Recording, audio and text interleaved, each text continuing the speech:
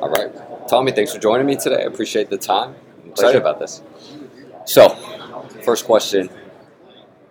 Did you ever think when you were a young Tommy Wilson you would end up in the position that you're in? Because you had a great professional playing career. Yeah. So, what was the thought process during your career of where it would take you? I mean, I was always interested in development. Mm-hmm. In school, my family, my dad in particular, always encouraged me to stick into education because he'd been a professional and my cousin had been a pro and careers weren't that long. Mm-hmm. So I studied engineering. Okay. I qualified as an engineer before I became a professional player. It was either going to be engineering or physical education teacher. Right. So I always had a passion for how things were made and how they were developed.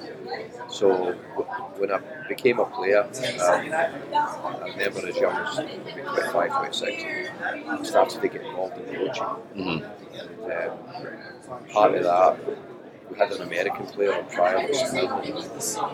Part of that, through contact with him, I came over here to the States. I came to camps, soccer camps, and I think that piqued my interest more.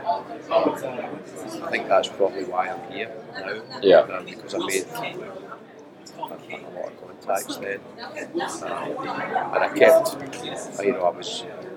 I was young in terms of doing my coaching qualifications. When I played at Dunfermline, I used to travel every day with David Moyes, West Ham manager. Mm-hmm. And Billy Davis managed in the English Premier League as well. And Ian McCall, who's the manager of Parky Thistle in Scotland. So we were in a car together that was interested in coaching. I think Moisey was one of the youngest to get his A licence. So I think it was natural that I would go into coaching. Yeah. Maybe not. Maybe a bit surprising that I haven't played my whole career in Scotland. Yeah. I lived in Glasgow my whole life, even when I played in Edinburgh, I played in that I'm now living in Philadelphia. Yeah, because Philadelphia's not that great of a city, right?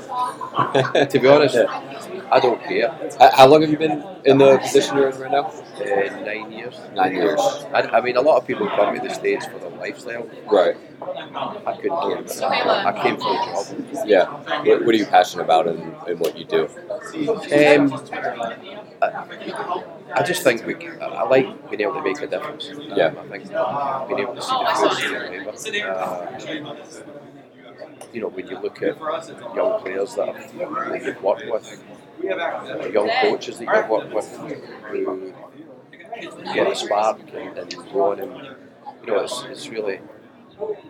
It's great to see Brendan Anderson played in the English Premier League. Right. I can remember some meetings I had with him and his dad where things weren't going well. He wasn't playing much. He was upset. Right. Some of the heated discussions you have with players' parents, and you ask them to trust you and see it through, and invariably they do. And sometimes it works, and not everyone's going to be a Brendan Anderson. Right. I think when you have a vision and you're allowed to implement it and you get the time to see it through, I think that's where you get the satisfaction. What's that vision look like for you guys? Like how do you build that trust with those parents in trying to explain your vision? I think now it's easier. When I came at first, Richie Graham, who was one of our owners and was instrumental in me coming over, I said, what would you like to see? And he says, I just want to develop world-class players. Yeah. And I thought, wow, at that point, 10 years ago, I mean,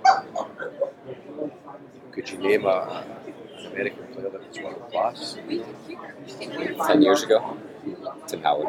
Yeah. So there's not a lot. Right. I mean, it depends how you define world class. Right. Like Landon Donovan was a top. But players who are in, I mean, I think world-class players who are maybe in the top 20 or 30 in the world would make a world 11. Mm-hmm. You know, there's not a lot. Right. So for Richie to say we want to develop world-class players, I'm thinking, okay, that's a lofty goal. Yeah. You know, so, but to be fair, in my experience travelling all over, I've been given the opportunity to travel all over the planet to look at top development structures, and the best are the ones that are given time, where there's patience, where when things go wrong, they're supported, and you get the time to see things through. I think we've been given that time. Yeah.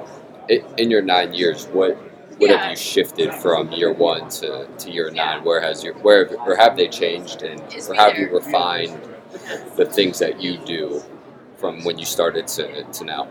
Yeah, I think I've refined. I think me personally, I'm much better at my job now than I was 9 years ago. I thought it was pretty good then. Well, like we all do. You think you know it all, but you don't. I had 8 staff when we started. I've got like 40 staff who are under my direct reports. So it gives you an idea of the scale of the project. How many kids are at the academy? About 150. Okay. Teams from under 9. I think our relationship with the school, YSC Academy, is. At first, I thought that Nuha, who's the head teacher, and I had different missions. Yeah. We couldn't. It was hard for us to work each other out, you know. And now that's one of our biggest strengths. So that's been a development. The way we want to play is consistent across the club. You know, but to be fair, that's been there for a while. We Ernest Stewart, it was there the way we wanted to play, and now that Ernest is here, we want to play. Not all clubs have got that. And then there's a continuity with Jim Cutler and myself who've been here right from the start. Right. How much does the first team staff play a role in coming down to the academy and just being around? And do you feel that's very beneficial for the kids to see the first team players, first team staff at academy trainings, and how does that build that excitement? Yeah, that's a problem for us a little bit because we're in split locations, 45 minutes away. But we're building a facility that will allow that to happen, so that'll be the benefit of that. Yeah. The good thing is that a number of the first team staff came through the academy. So as well as developing players, we're developing people, developing staff. So there is that close link, and we go down, we take our 15s and 17s down to Chester a lot, and they see the first team players, they see the first team staff. So there's an open door policy. There's no, like when I was at Rangers, we were in the same facility, but depending who the first team coach was, sometimes a curtain came down and you weren't supposed to go through it. Right. So, it doesn't matter whether you're in the same facility or you're split, it's about the culture. Yeah. Speaking of the coaches that you have on staff, how do you develop them? Like, what are you looking for in academy coaches, and in your past experiences, what has made a really good coach for you? I think curiosity. Like, you want people that want to improve. Yeah. Desperate to get No, listen to this. That was fucked. Like, I was there with the family, right? Like, come in thinking they've got all the answers. My bag got lost. Open to new ideas. And prepared to challenge the colleagues to keep the standards high. Yeah. I don't want people to come in and accept another member of staff. I'm like, this is terrible. We set standards. So there we are, like my family. The standards we set are the standards we get, and we keep them really high. And I think over the years, we had a group in the other day from the Scottish Coaches Committee visit, and they all were impressed by our staff. Yeah. not necessarily the quality on the field, but the fact that they would go up and say hello, ask them how they were, take an interest in them, ask them if they can help them. Yeah. That's really important to me. What, in your past experience as a player, what did you like as a coach? You're a player, you know, if you think back to your favorite coaches, what did they do well and what did you hate? I can't remember what they did particularly. Something that I want to say as if I've read this in a book, because it sounds like a quote that I've read, but I can't remember a lot about what they did, but I remember a lot about how they treated me. Mm. There's that old saying that people don't remember what you said or how you said it, it's how you made them feel, right? That's it. I knew I had read that somewhere, but it's true. You know, I worked with some of the greatest coaches, particularly later in my career when I was a coach myself. Coaches and managers, the top ones in Scotland, and they all had an interest in you. The best ones. In terms of coaching, the best ones were the ones that kept it simple. There's a tremendous skill in simplicity. It means that you're filtering out all the.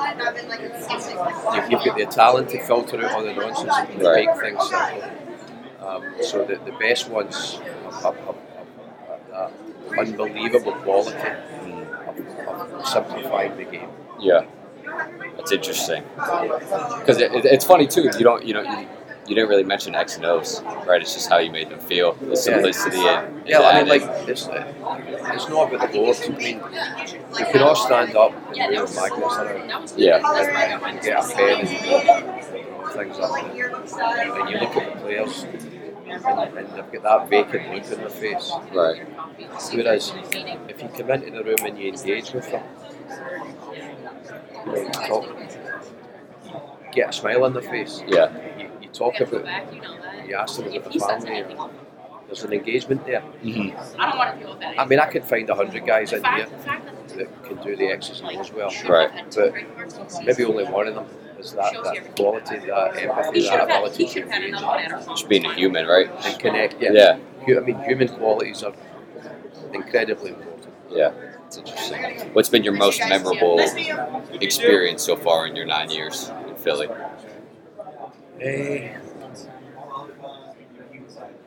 I think last year, where last couple of years, everything's come together. Yeah. You know, we watching Brendan Aronson playing the Champions League. Did you work with him personally, or was it just kind of like overseeing his development? Not personally. At the start, I was on the field all the time. Okay. When we only had 3 teams. So that, then our academy teams been able to perform at a high level. You know, like our 17s won the MLS Cup. Right. And we don't get any great accolades for our academy teams winning, because that's about development players. Right. And then last season, travelling with the first team to LA. Yeah. Been 5 minutes away from being champions. Nobody wants a second prize, but when you think of how far we've come, you know, I was speaking to staff from a top Spanish club just this morning. They said everything they hear about our club from, and they mentioned, I've not mentioned it, just to get that, for me is a greater accolade than winning the cup or being the Academy of the Year, whatever it is. Just knowing that the work that you've put in is bearing fruit has been good. Going back to Brendan Aronson, what was it about him at a young age that made him different? Like, did you ever see that his potential would take him to where he's at? No.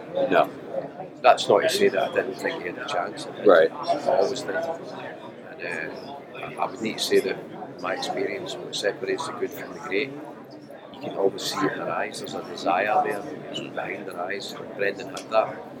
But that doesn't mean to say that's no recipe for success. Right. But around the age of 16, 17, something happened with Brendan.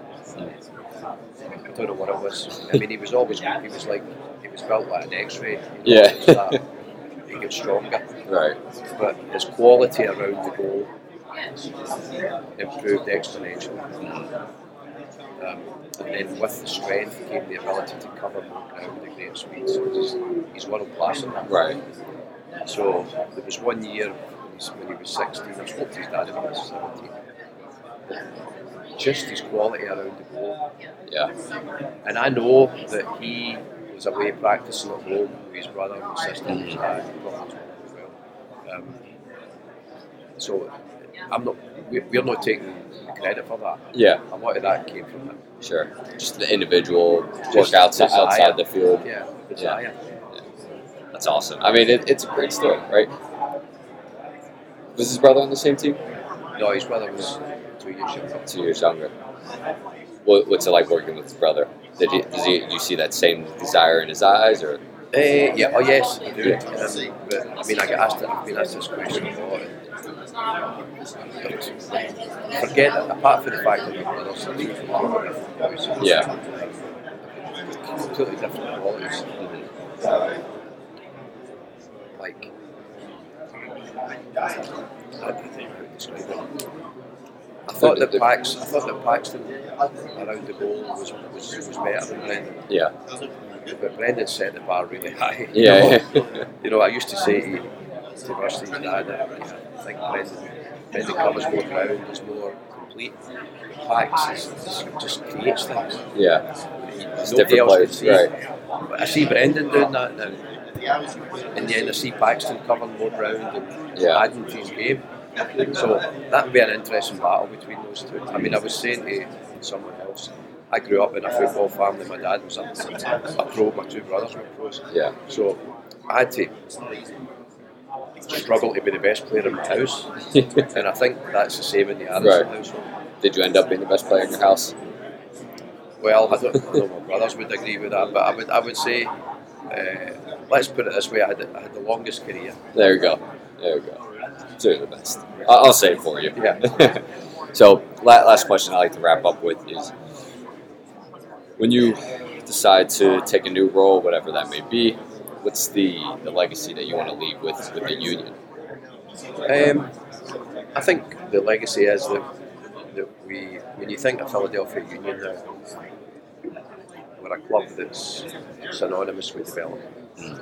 That's what we're known for. And that is a legacy that belongs to a lot of people. Yeah. People that the ownership that have invested in us, the staff that were brought in who believe in development, the players that have sacrificed a lot to be with us, to have left their families to come and put the trust in us. The results that have manifested themselves in the results in the field. The professional staff at the club that have bought into our vision as well. So I think all of those things. I don't think there's any one thing. Yeah. It's just like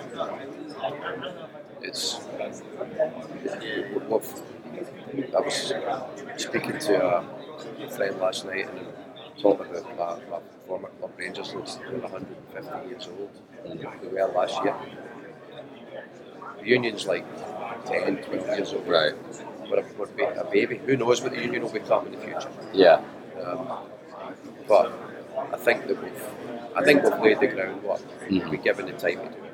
Yeah, it's exciting. I personally can't wait to see it grow. Now I have a connection with it, so I'll be rooting for you. Okay, thank you.